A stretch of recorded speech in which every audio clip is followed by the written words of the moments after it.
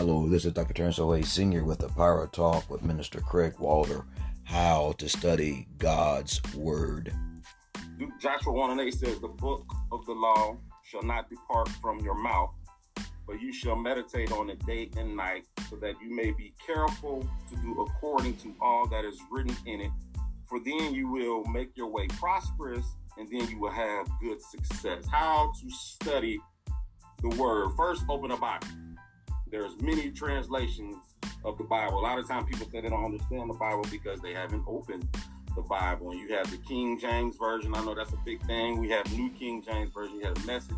Whatever translation that helps you understand God's Word, then that's what you get. There's no wrong translation right now because there's many scholars and critics who can say this about each translation. But when you really have a heart for God, He's going to give you the real understanding. As Mother Myrick said, pray. So before you read God's Word, pray for God's direction. Go to a quiet place, well lighted. I try to do it in the morning time where it's a lot peaceful. You're not getting too many distractions, however early you get up. Or if you can do it at night, do it then, get your tools, your pen, your pad, etc. And get your shovel and dig for gold nuggets. Because that